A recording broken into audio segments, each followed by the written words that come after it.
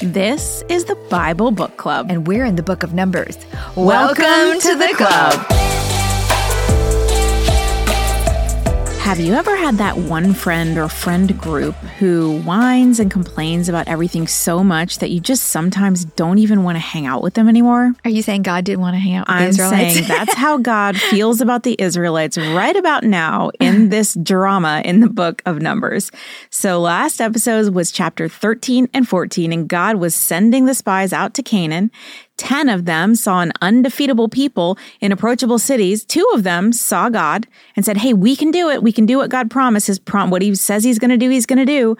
The people believed the 10, though, those negative pessimistic groups, and how powerful is the negative pessimistic. It spreads like cancer through the camp. And then they go into a tailspin. There's panic. There's blasphemy. They attempt to stone Joshua and Caleb, the 2 faithful. And the result was a sentence, 40 years of wandering in the desert. Okay, chapter 15 is going to seem odd considering the epic story we just left, but we're going to get to 16, which is another epic story. Chapter 15 begins with the exact same words as chapter 1, as if nothing happened in chapter 13 or 14. This is the way with God.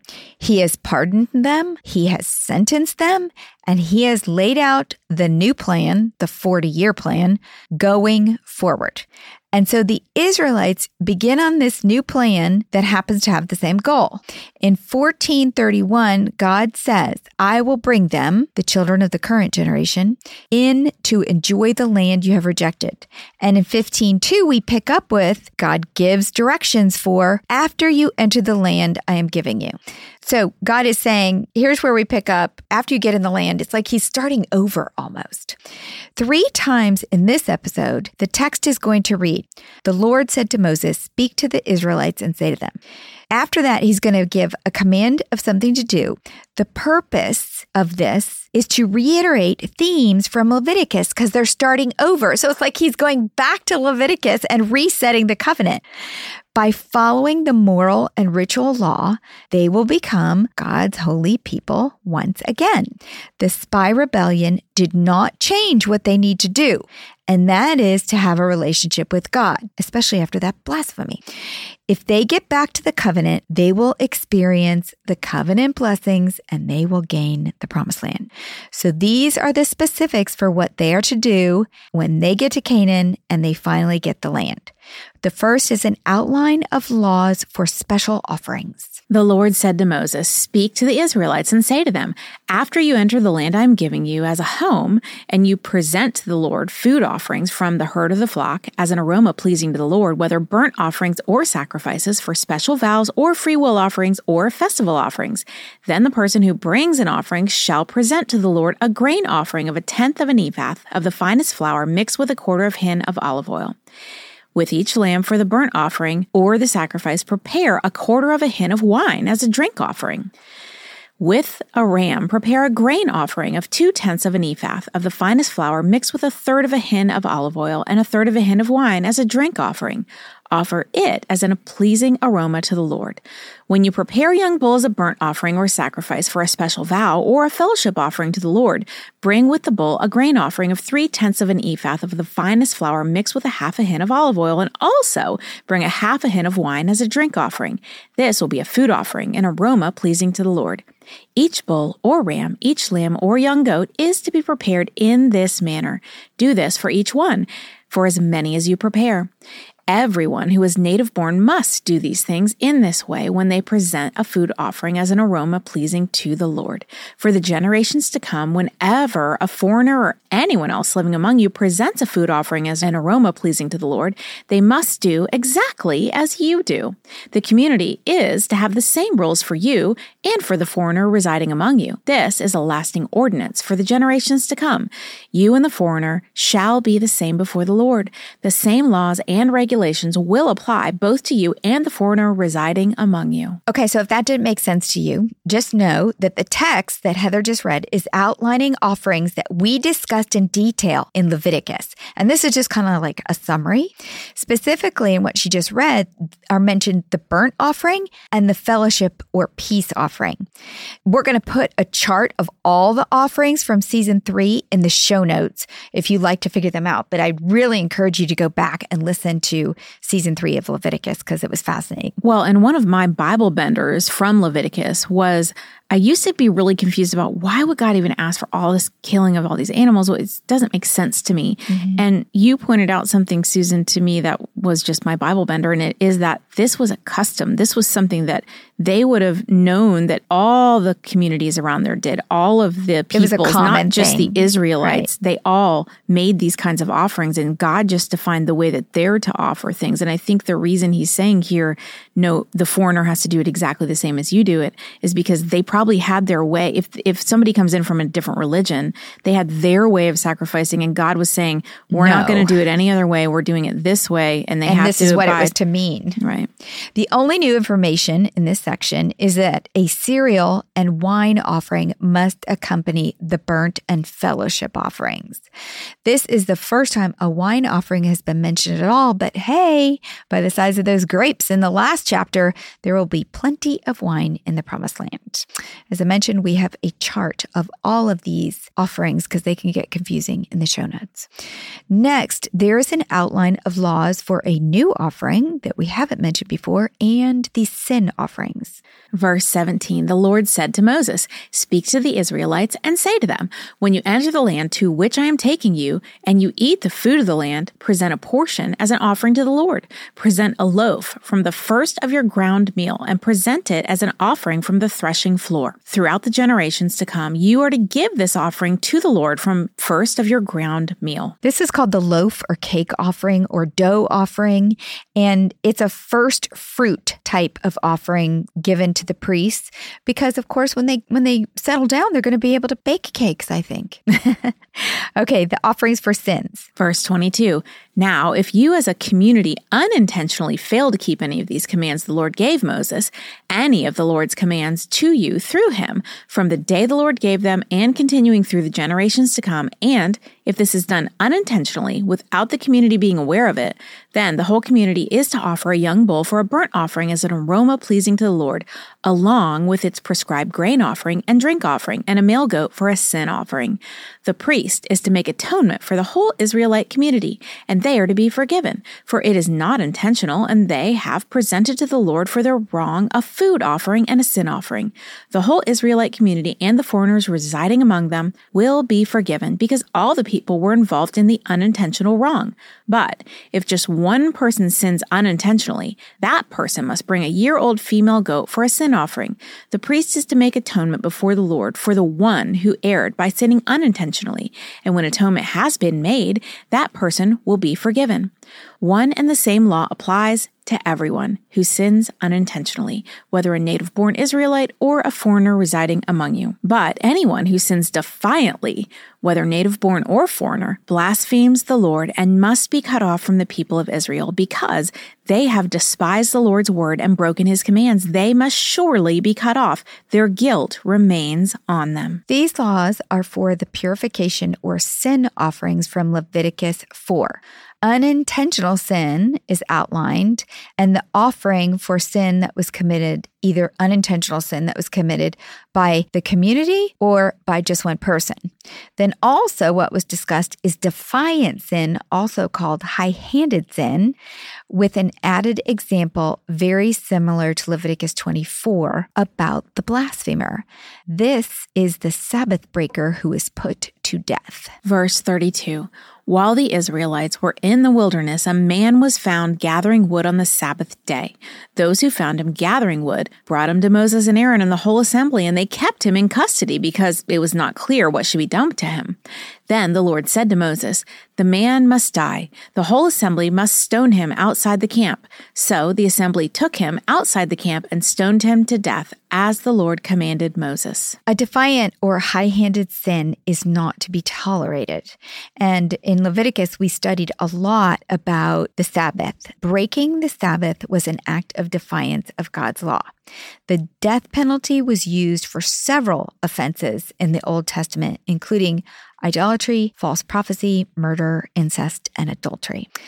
Next, we have an outline of laws for tassels on garments. Verse 37, the Lord said to Moses, "Speak to the Israelites and say to them, throughout the generations to come, you are to make tassels on the corners of your garments, with blue cord on each tassel. You will have these tassels to look at, so you will remember all the commands of the Lord, that you may obey them and not prostitute yourselves by chasing after the lusts of your own hearts and eyes. Then you will remember to obey all my commands and will be consecrated to your God. I am the Lord your God, who brought you out of Egypt to be your God. I am the Lord your God." Because the consequences for breaking a command could be fatal, it makes sense that the people needed a visible reminder. These tassels that hopefully just scream to them every day, don't break a command or you could die. The color blue or violet, as it's sometimes translated, represents royalty and divinity. That is why the ark, we learned in last season, was wrapped in this color. The blue cord would remind them that they were to be holy as God is holy. Also, the theme of Leviticus.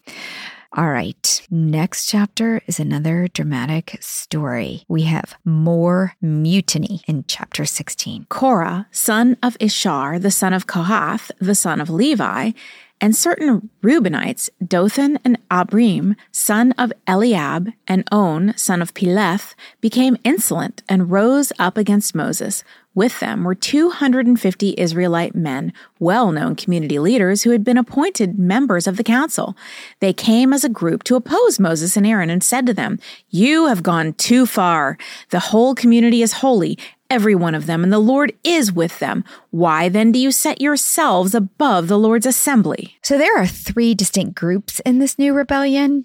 Korah was a Levite from the clan of Kohath. Aaron and Moses were from that very same clan. The Kohathites, if you remember, were the clan responsible for moving the ark. Only the Levites, remember, could move the holy things.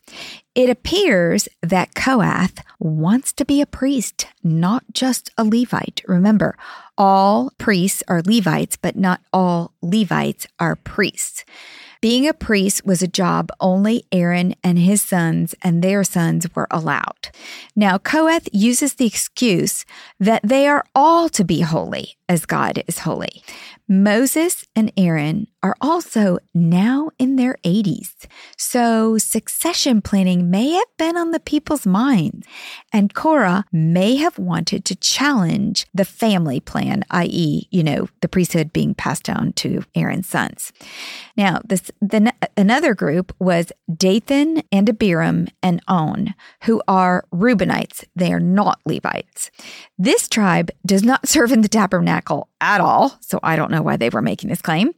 However, the Kohathites are positioned in the camp between the tabernacle and the Reubenites. In other words, they're neighbors, and you know how things spread from neighborhood to neighborhood. The last group is the 250 men. These were not just random rogues that, Korah kind of gathered up. These were actually community leaders that got behind him. Altogether, this is a group that could cause a lot of trouble. There was some power behind this group. Here's how Moses responds to Korah's rebellion. Verse 4, when Moses heard this, he fell face down. Then he said to Korah and all his followers, "In the morning, the Lord will show who belongs to him and who is holy, and he will have that person come near him.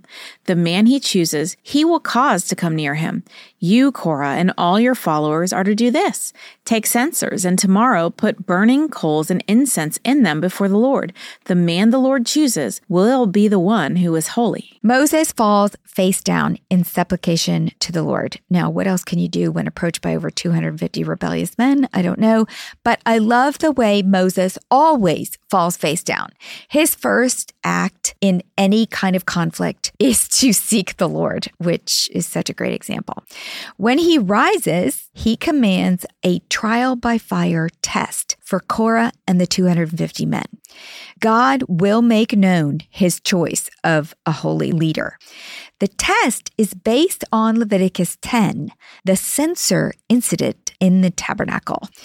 In that incident, Aaron's son, Nadab and Abihu, were working in the tabernacle and offered incense in censers contrary to God's instructions. The result was immediate. They were consumed by fire. Now, the entire Israelite community would remember this. So the fact that God gives them this test should have been like they should have been filled with fear immediately, because these two priests, Aaron's sons, were burned to death.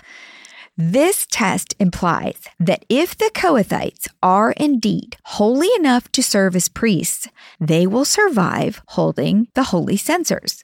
We know from season 3 in Leviticus that God laid out very detailed instructions on who and how an ordained priest was to handle all the holy articles. The Kohathites were not from the family assigned to be priests, and they were not ordained. And this is not going to end well. So how you keep saying all priests were Levites, but not all Levites were priests. These guys, the Kohathites, were Levites, but they were not priests. Right. They had never been ordained. And so how Aaron's brilliant sons. That Moses knew, based on the history, that when he puts them to this test, God's going to show up. Well, Aaron's two sons were ordained priests, but they made a mistake. They mishandled the fire and the censers, and they were immediately burned. So he knows, if you don't do it God's way, you're cooked. And he knows they're going to be. Moses then, in anger, gives the Kohathites a scathing lecture. Continuing on in verse 7 still. You Levites have gone too far. Moses also said to Korah, now listen, you Levites. Isn't it enough for you that the God of Israel has separated you from the rest of the Israelite community and brought you near himself to do the work at the Lord's tabernacle and to stand before the community and minister to them? He has brought you and all your fellow Levites near himself, but now you are trying to get the priesthood too. It is against the Lord that you and all your followers have banded together. Who is Aaron that you should grumble against him? Remember, when we learned about the tabernacle, there are stages of holiness, and the whole point of the tabernacle was to have God dwell among them so they could be close to him. So the Levites, in fact, remember, they camp right around the tabernacle. They're allowed to carry the things of the tabernacle. So they had been given a privilege. And Moses is just like furious. Like, why do you want more? You're already like singled out for greatness. It's entitlement that they have, and he's frustrated with that. But they know they are from the same family as Moses and Aaron. So why do they get to be the big guys? Moses realizes this attack is not just personal to him and to Aaron. This was an attack on God. Having addressed the Kohathites, Moses turns to the Reubenites, and it only gets worse. This is Moses' response to Dathan and Abiram's rebellion. Verse 12, then Moses summoned Dathan and Abiram, the sons of Eliab, and they said, we will not come. Isn't it enough that you have brought us up out of the land flowing with milk and honey to kill us in the wilderness? And now you also want to lord it over us? Moreover, you haven't brought us into a land flowing with milk and honey or given us the inheritance of the fields and vineyards. Do you want to treat these men like slaves? No, we will not come. Then Moses became very angry and said to the Lord, do not accept their offering. I have not taken so much as a donkey from them, nor have I wronged any of them. This attack was much more personal. This is against Moses, and can I just say that I love Moses's humanity in this last verse? Can you not see him angrily muttering under his breath to God, don't take their offering. I didn't take a darn donkey from them. God doesn't already know that. Yeah, exactly. Like God didn't already know that. It was personal, and he reacted in a very human way. I'm going to get them. Don't take anything from them. We don't know how long after the spy rebellion at Kadesh that this event occurs. However, it sounds as if Dathan and Abiram are still bitter about it. They are so boldly insolent that they refuse even to answer Moses' summons to come speak with him. They say, I'm not going. They claim that Moses brought them out of the land of milk and honey, Egypt, with the promise of another land of milk and honey, Canaan, that he couldn't deliver. They suggest that Moses is going to kill them in the wilderness or make them slaves. So everything that God, through Moses, it was really God, they're blaming Moses, but it was really God, brought them out of, they're saying Moses is trying to bring them back to. Back to the scene of the trial by fire for the 250. Poor Moses. I feel like he is doing a lot of running around trying to address this mutiny. First with Korah, then with these two guys. Now it's back to the 250. If he only had email or phone, he could blast a message to a lot of them. But this was a big camp, and I'm feeling bad for the guy. He's well into his 80s. Here we go. He's back to Korah. Verse 16. Moses said to Korah, "You and all your followers are to appear before the Lord tomorrow. You and they and Aaron. Each man is to take his censer and put incense on it, 250 censers in all, and present it before the Lord. You and Aaron are to present your censers also." So each of them took his censer, put burning coals and incense in it, and stood with Moses and Aaron at the entrance of the tent of meeting. When Korah had gathered all his followers in opposition to them at the entrance of the tent of meeting, the glory of the Lord appeared to the entire assembly. The Lord said to Moses and Aaron, "Separate yourselves from this assembly so I can put an end to them at once." But Moses and Aaron fell face down and cried out, "O God, the God who gives breath to all living things, will you be angry with the entire assembly when only one man sins?" Okay, so this would be like bigger than the Super Bowl. 250 men are involved. So that's somebody probably from every clan or whatever. So everybody is gathered around to watch this. It's Aaron against 250. Who will God choose? Moses instructs Korah and his followers to take a censer with incense and present it to God. God appears to all of them, so everybody can see him, and instructs Moses and Aaron by saying, "Step away from all of them." God is implying that he is about to destroy the entire nation. He is done again. Moses and Aaron fall face down once again to spare these crazy people. To intercede on their behalf again, just like Jesus does for us every day. Every day. Verse 23, Then the Lord said to Moses, "Say to the assembly, move away from the tents of Korah, Dathan, and Abiram." So God relents again from destroying the nation and redirects everyone this time to move away from the three ringleaders. Moses complies and outlines a different test for the three ringleaders only. If the earth swallows these men, then the people will know that the Lord has chosen Moses to lead them, and these men were in contempt of God by challenging Moses and Aaron. Verse 25, Moses got up and went to Dathan and Abiram, and the elders of Israel followed him. He warned the assembly, "Move back from the tents of these wicked men. Do not touch anything belonging to them, or you will be swept away because of all their sins." So they moved away from the tents of Korah, Dathan, and Abiram. Dathan and Abiram had come out and were standing with their wives, children, and little ones at the entrances to their tents. Then Moses said, "This is how you will know that the Lord has sent me to do all these things and that it was not my idea.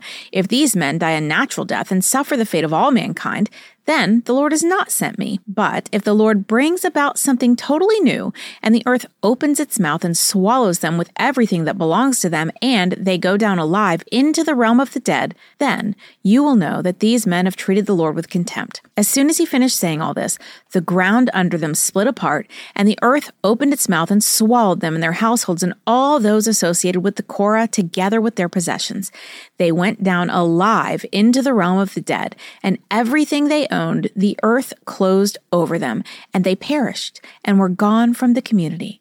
At their cries, all the Israelites around them fled, shouting, "The earth is going to swallow us too!" The consequence for Korah, Dathan, and Abiram resulted in panic. Being swallowed alive was indeed a new phenomenon. The term for realm of the dead is a place called Sheol. They literally descended alive into hell. This was a horrific spiritual antithesis of the beautiful description of Enoch being caught caught up alive into heaven. The difficulty for me in this punishment is that the women and children were included. However, not all of Korah's family die, because in Numbers 25, we will learn that some of his sons did not follow his ways of rebellion and did not stand with him. Verse 35, and fire came out from the Lord and consumed the 250 men who were offering the incense. The consequence for the 250 was as we expected. Aaron's priesthood was undisputed. The punishment was immediate. The 250 were just not as holy as they thought they were. And the story continues with the sacred censer cleanup. Verse 36, the Lord said to Moses, tell Eleazar, son of Aaron the priest, to remove the censers from the charred remains and scatter the coals some distance away, for the censers are holy. The censers of the men who sinned at the cost of their lives. Hammer the censers into sheets and overlay the altar, for they were presented before the Lord and have become holy. Let them be assigned to the Israelites. So Eleazar the priest collected the bronze censers brought by those who had been burned to death, and he had them hammered out to overlay the altar, as the Lord directed him through Moses. This was to remind the Israelites that no one, except a descendant of Aaron, should come to burn incense before the Lord, or he would become like Korah and his followers. So we have a great example of what the proper protocol should be. God gives instructions to Aaron's son Eleazar. As an authorized priest, he completes God's instructions. His thorough obedience is a sharp contrast to Korah's willful disobedience. This must have been an incredibly heartbreaking scene. This poor priest picking through 250 charred bodies while their wives and children stand on the sidelines watching and crying. From then on, the new bronze cover on the altar would be a memorial of the foolishness of those who disrespected the priesthood. I am reminded about all we learned in Leviticus about the two altars, and knowing that this is the altar in the courtyard that all the people would bring their offerings to, and to know what it would mean to them, to be reminded that the last thing their husband or father or friend touched was hammered into the cover and made holy. Does that make sense? They took all the censers and they hammered them together and made a new cover for the altar that everyone brought their sin offerings to. So every time they approached it, they would remember, oh my gosh, this is why I do everything exactly as God commanded, because if I don't, it results in travesty. Can I go back to something you said? Yeah. You said that the women and children would be on the sidelines crying, watching them sift through the burned bodies, but I thought the women and the children also had to be. So no, in this case, the 250 men died. The three ringleaders' families died. But in this case, the 250 men were only the ones killed. This one wasn't also the wives and children. There are three distinct groups, correct. God has dramatically made clear who oversees the nation, Moses, and the priesthood. Moses and Aaron can resume with the routine job of leading the people now. And it looks like God has even chosen Aaron's successor. It's going to be Eleazar. So all is back to normal until the next day when the people grumble again. Shocker. The Israelites are either super fearless after what they just saw the night before, or frightfully forgetful. Verse 41. The next day, the whole Israelite community grumbled against Moses and Aaron. You have killed the Lord's people, they said. But when the assembly gathered in opposition to Moses and Aaron and turned toward the tent of meeting, suddenly the cloud covered it, and the glory of the Lord appeared. Then Moses and Aaron went to the front of the tent of meeting, and the Lord said to Moses, get away from this assembly so I can put an end to them at once. And they fell face down. I really don't understand why they always blame Moses and Aaron when they can clearly see that cloud. But let's try to imagine how God and Moses feel at this point. It is the very next day after 250 people were killed. For God, I imagine it went like this. Perhaps God has like angel scouts, that were keeping an eye on all things Israel, and hopefully he does for us too. Whenever something happens, the scouts give a quick call to God. And on this day, God picks up the phone and says, what now? He hears a report from the scout and says, again? You've got to be kidding me. Then he says, this is the last time I am coming down there. I am going to kill them. And with an angry sigh of frustration, he melts into the cloud, a black cloud, mirroring his mood, and descends on Israel. For Moses, It is the third time he must hit the ground and eat dust in an earnest attempt to intercede for these crazy people. It is ironic to me that the very one being attacked, Moses, is the very one who is praying that they might be spared. Moses is the only thing standing between Israel and annihilation. He is the steadfast, loyal, forgiving intercessor. He was for the Israelites what Jesus is for us. This time, God responds with the plague. Verse 46. Then Moses said to Aaron, "Take your censer and put incense in it, along with burning coals from the altar, and hurry to the assembly and make atonement for them. Wrath has come out of the Lord. The plague has started." So Aaron did as Moses said and ran into the midst of the assembly. The plague had already started among the people, but Aaron offered incense and made atonement for them. He stood between the living and the dead, and the plague stopped. But 14,700 people died from the plague, in addition to those who had died because of Korah. Then Aaron returned to Moses at the entrance of the tent of meeting, for the plague had stopped. In the last story, the censers played a role in the death of the 250. In this story, a censer plays a role in saving lives. God's designs are always for our good, but sin perverts what is holy, and the misuse of the censers is a perfect example. In the last story, Moses' intercession saved the innocent people, and only the guilty died. The plague this time does not discriminate between the guilty and innocent, and people randomly begin to drop. And so our two somewhat aged heroes, Moses and Aaron, must rush to save as many as possible of the people who had denounced them. This time, Aaron is the only thing standing between Israel and annihilation. A less compassionate Aaron could have claimed a bad leg and given the plague a little bit more time to kill people, but he doesn't. Wearily and probably out of breath, Aaron returned to Moses. The plague had been stopped, but not before 14,700 people died. The spy rebellion consequence of death in the wilderness for those over the age of 20 is well underway.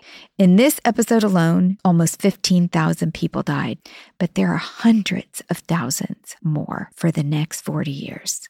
The story of Israel's plight in the Old Testament is often written about. The American poet Henry Wadsworth Longfellow developed an interest in Judaism, and in one of his poems, he wrote about the poignant, sad, but also glorifying life of the Israelites. This is what he said: "Pride and humiliation, hand in hand, walked with them through the world where'er they went. Trampled and beaten were they as the sand, and yet unshaken as the continent. For in the background figures vague and vast of patriarchs and of prophets rose sublime, and all the great traditions of the past they saw reflected in the coming time. And thus forever, with reverted look, the mystic volume of the world they read, spelling it backward like a Hebrew book, till life became a legend of the dead."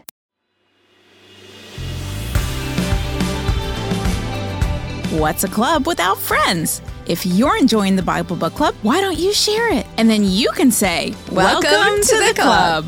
New episodes drop every Monday, and get all episodes now on Amazon Music. As always, head over to susanme.com/Bible Book Club for show notes from today's episode.